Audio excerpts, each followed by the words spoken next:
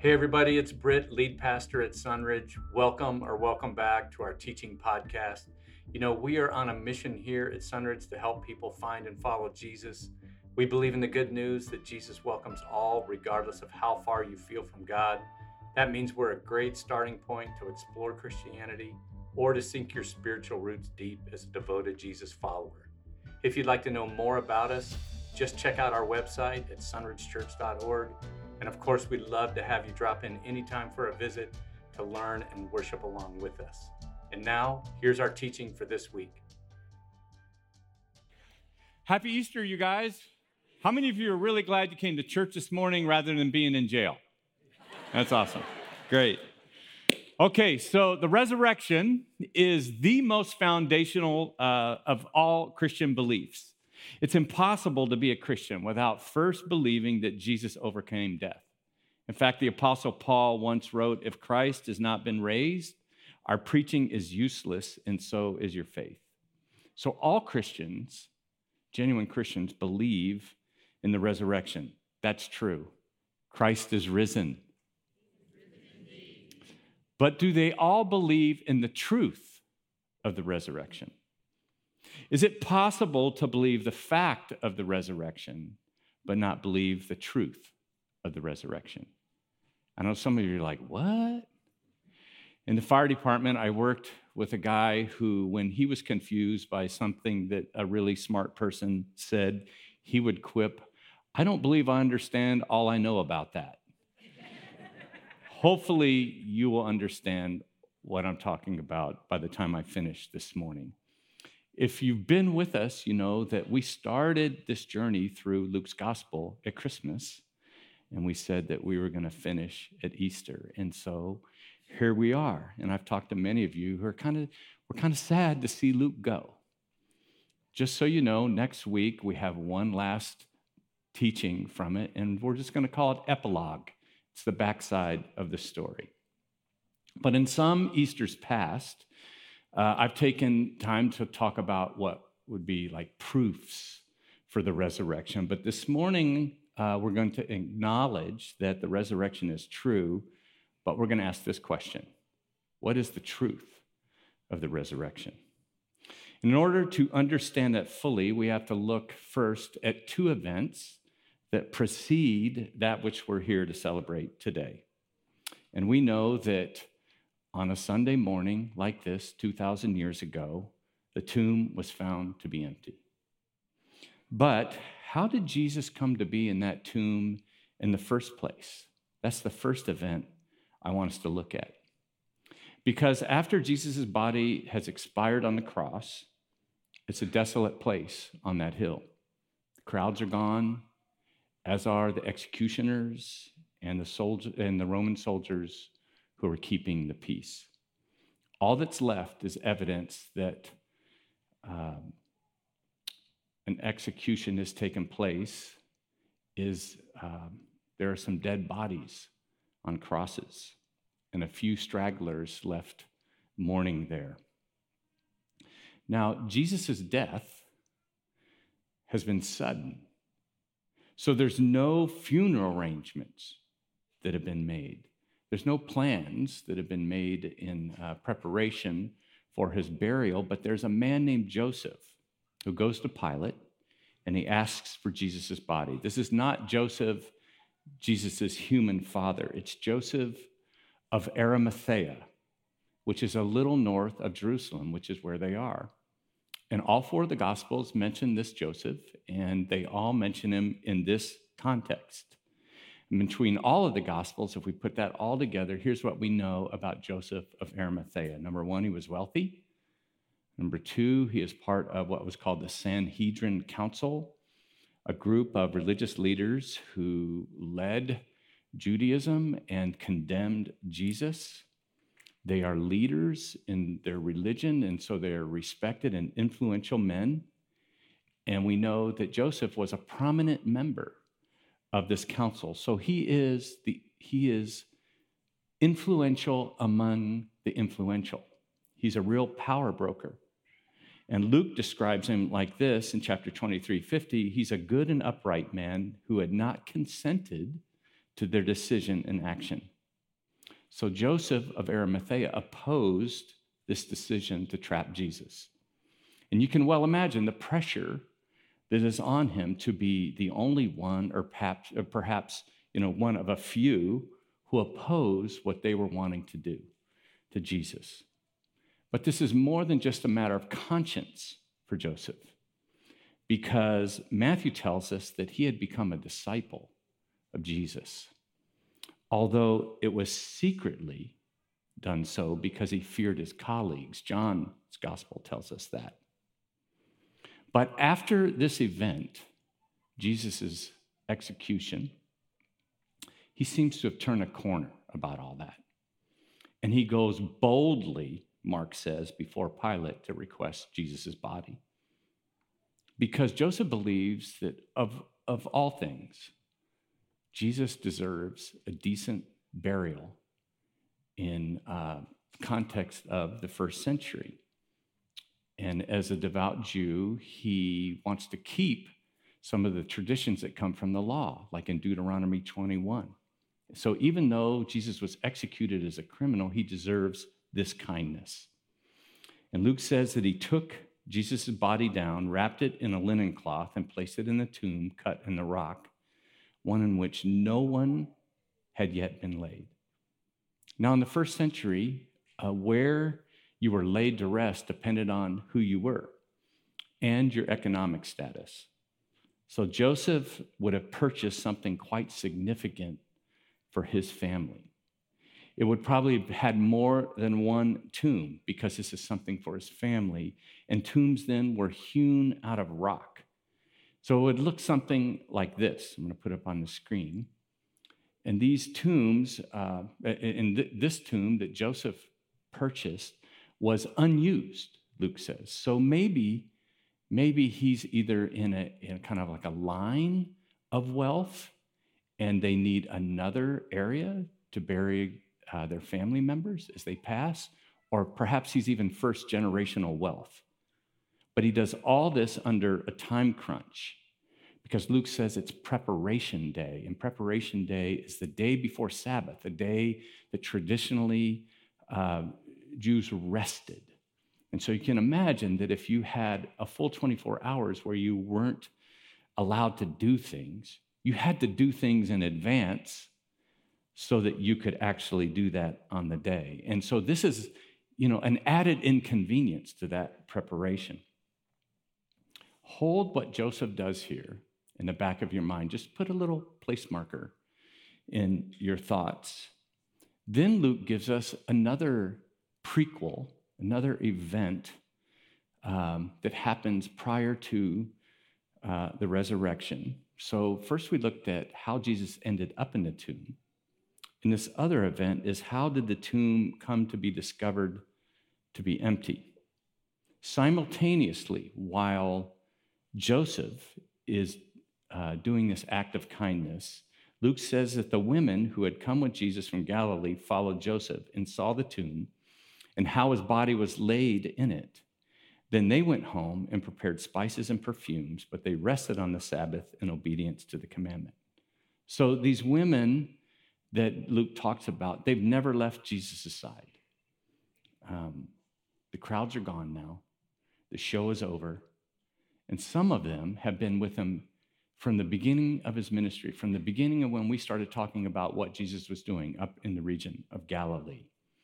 And Luke says that among them was Mary Magdalene, and then Mary, the mother of James, and then others, which means that there were probably quite a few women that were present and doing this. And they are gathering traditional spices and perfumes that would be kind of the first century version of embalming.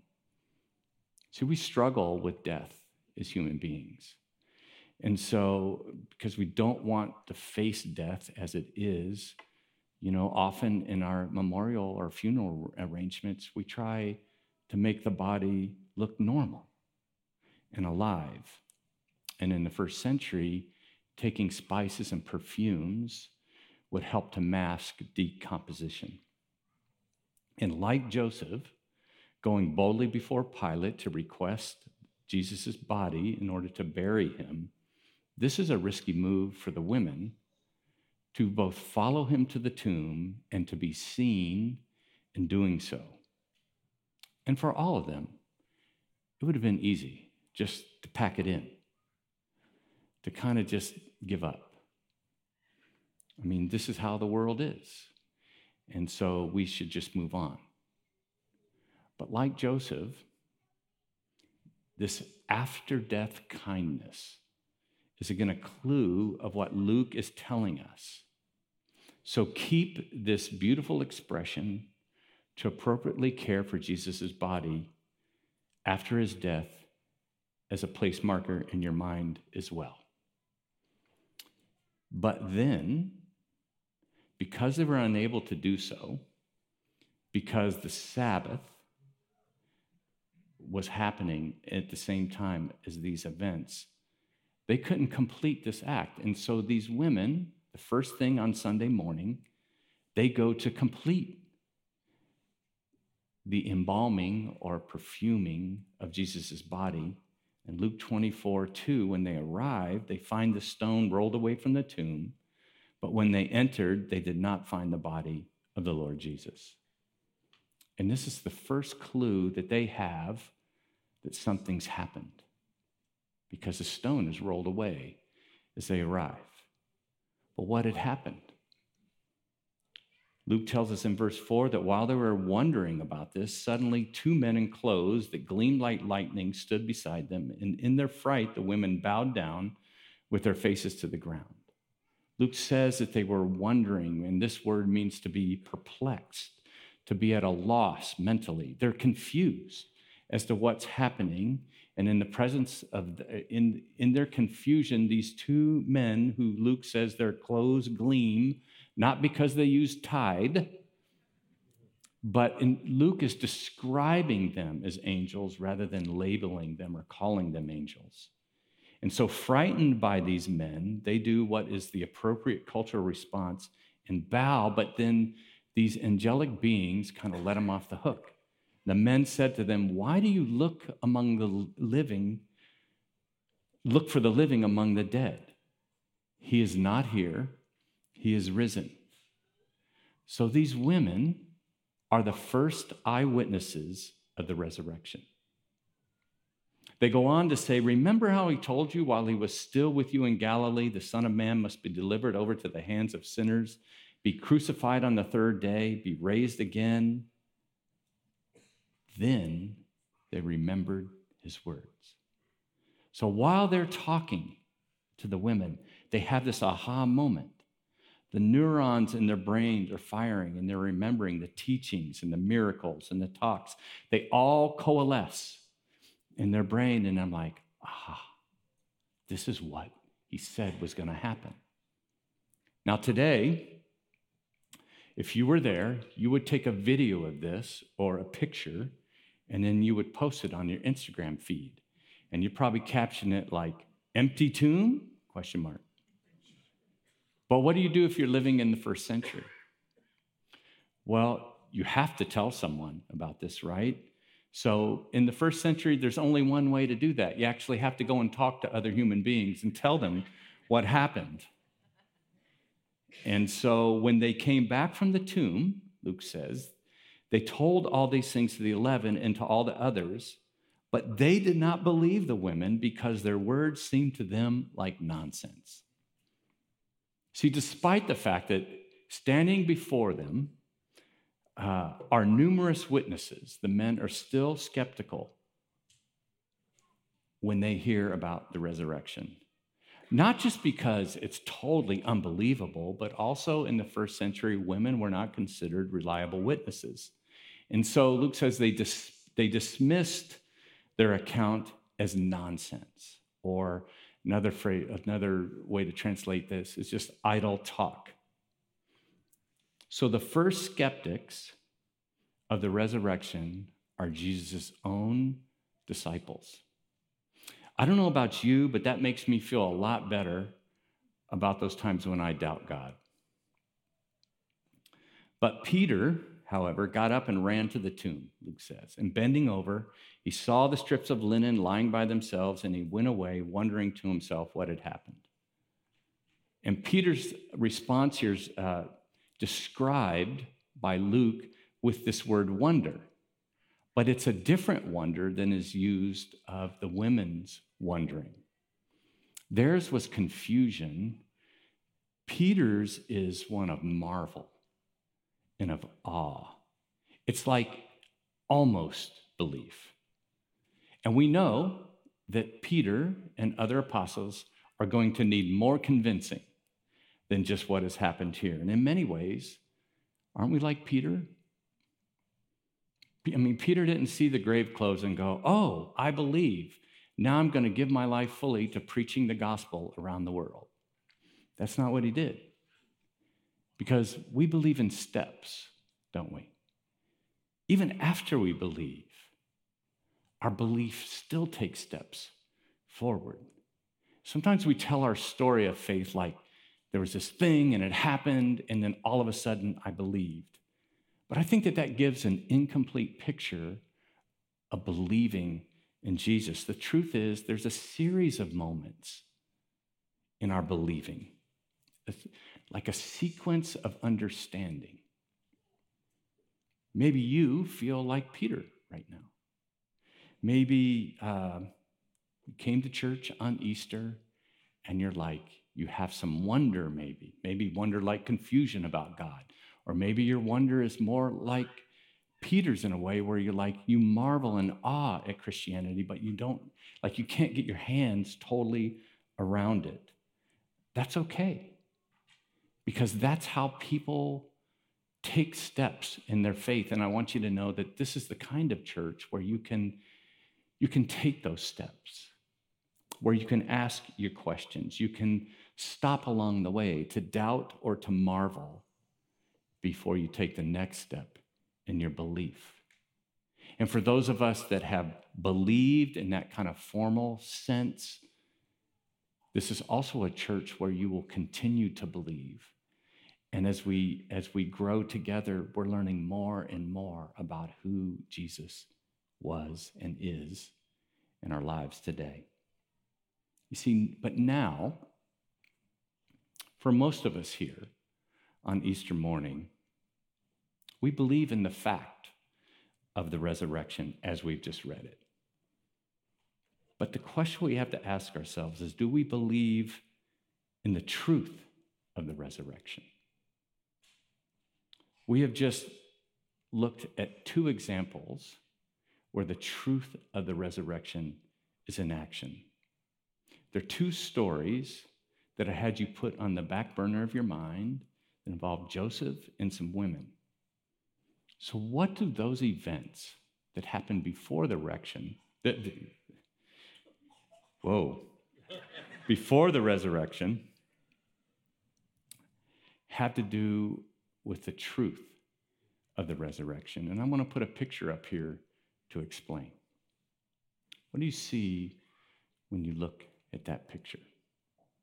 I took this picture in a place that I had mountain biked for years, and there was a fire months earlier before I took this photo, and the entire landscape was burned to ashes. As far as your eye could see, there was nothing left. And this picture is taken just a few months later. For months, I would ride through that same area after the fire, and I would think how sad it is. Like everything was so beautiful here, and now it's gone. And I wondered what would happen? What eventually would happen? And then eventually, this happened. Do you see it? It's the first sign of life. You know, the Apostle Paul once wrote that we have a hope stored up for us in heaven that you've already heard about in the word of truth, the gospel. The truth of the resurrection is that there is a hope stored up for us, for you and me. Faith and belief in the resurrection is necessary, but it isn't the end of the story. In fact, it isn't enough. Oh, it will save you, But that faith will also give you something that cannot be taken away. It is hope. And if you've lived on this planet for any length of time, you know that hope is a necessity. It's required for survival. It's like oxygen to our souls. And the resurrection gives us hope for eternity, but not just the sweet by and by. You see, sometimes a world, maybe you'll agree with me here, seems like a vast plain of lifeless, scorched earth. Sometimes life doesn't seem fair. It can be unjust. People hurt. People leave. People that shouldn't get ahead get ahead. Wicked, ugly things happen, and wicked, ugly people impose those wicked, ugly things on those that cannot stop them. And we have dreams about how life will be that don't materialize.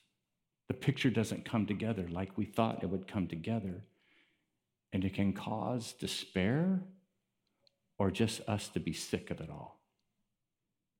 And it makes you either want to scorch back or simply disappear among the ashes. And it must have been that way for the two prequel stories that we looked at here, for Joseph and the women at the tomb. It must have looked like the powers that be will do what they will do, and there's nothing that can be done. I mean, they did take the most beautiful human being who ever lived to ever walk in Palestine, and they executed him. He never lied, but they manufactured lies about him. He lived to help others, yet they treated him like a common criminal. And he loved with all his being, and they unleashed a fury of hate upon him. And if you were living that, it would be easy to give up. Just throw up your hands and say, what can I do? That's just the way it is.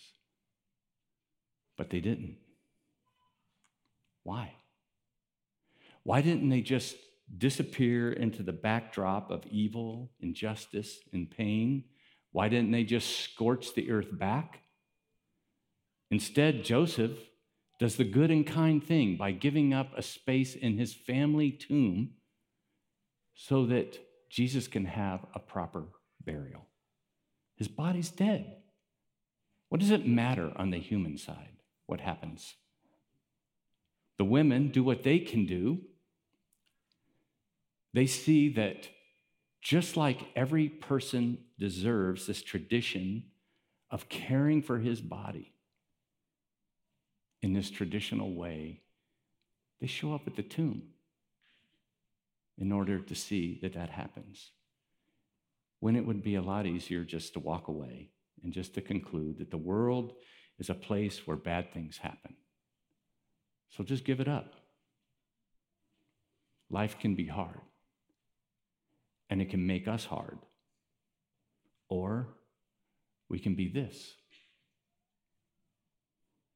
We can be the first to spring back, to bring an act of hope in the season of grief. For those who not only believe in the resurrection, but also the truth of the resurrection, it means that we can overcome evil and not be overcome by it. It means that we can shine the light in the darkness because the darkness cannot overcome it. Why? Because there is a hope stored up in us. That is the truth of the resurrection. There is hope in the world because of God's remarkable love and power. You know, Easter Sunday could be an entirely different story, couldn't it? The world on that day could have experienced God's vengeance. And the story we could be telling is that Jesus came back and he took some names and he broke some bones? Or could it just been the end of the story and Jesus died? I'm going to ask the band to come up now, and while they do, I want to remind you that everything in Christianity hinges on this event, but not just the fact of it, the truth of it. And there is a difference. The most true thing, the truth of the resurrection, is that he lives today, and the light of that truth shines in our hearts. And it seems to shine brightest at the moment that life is the darkest.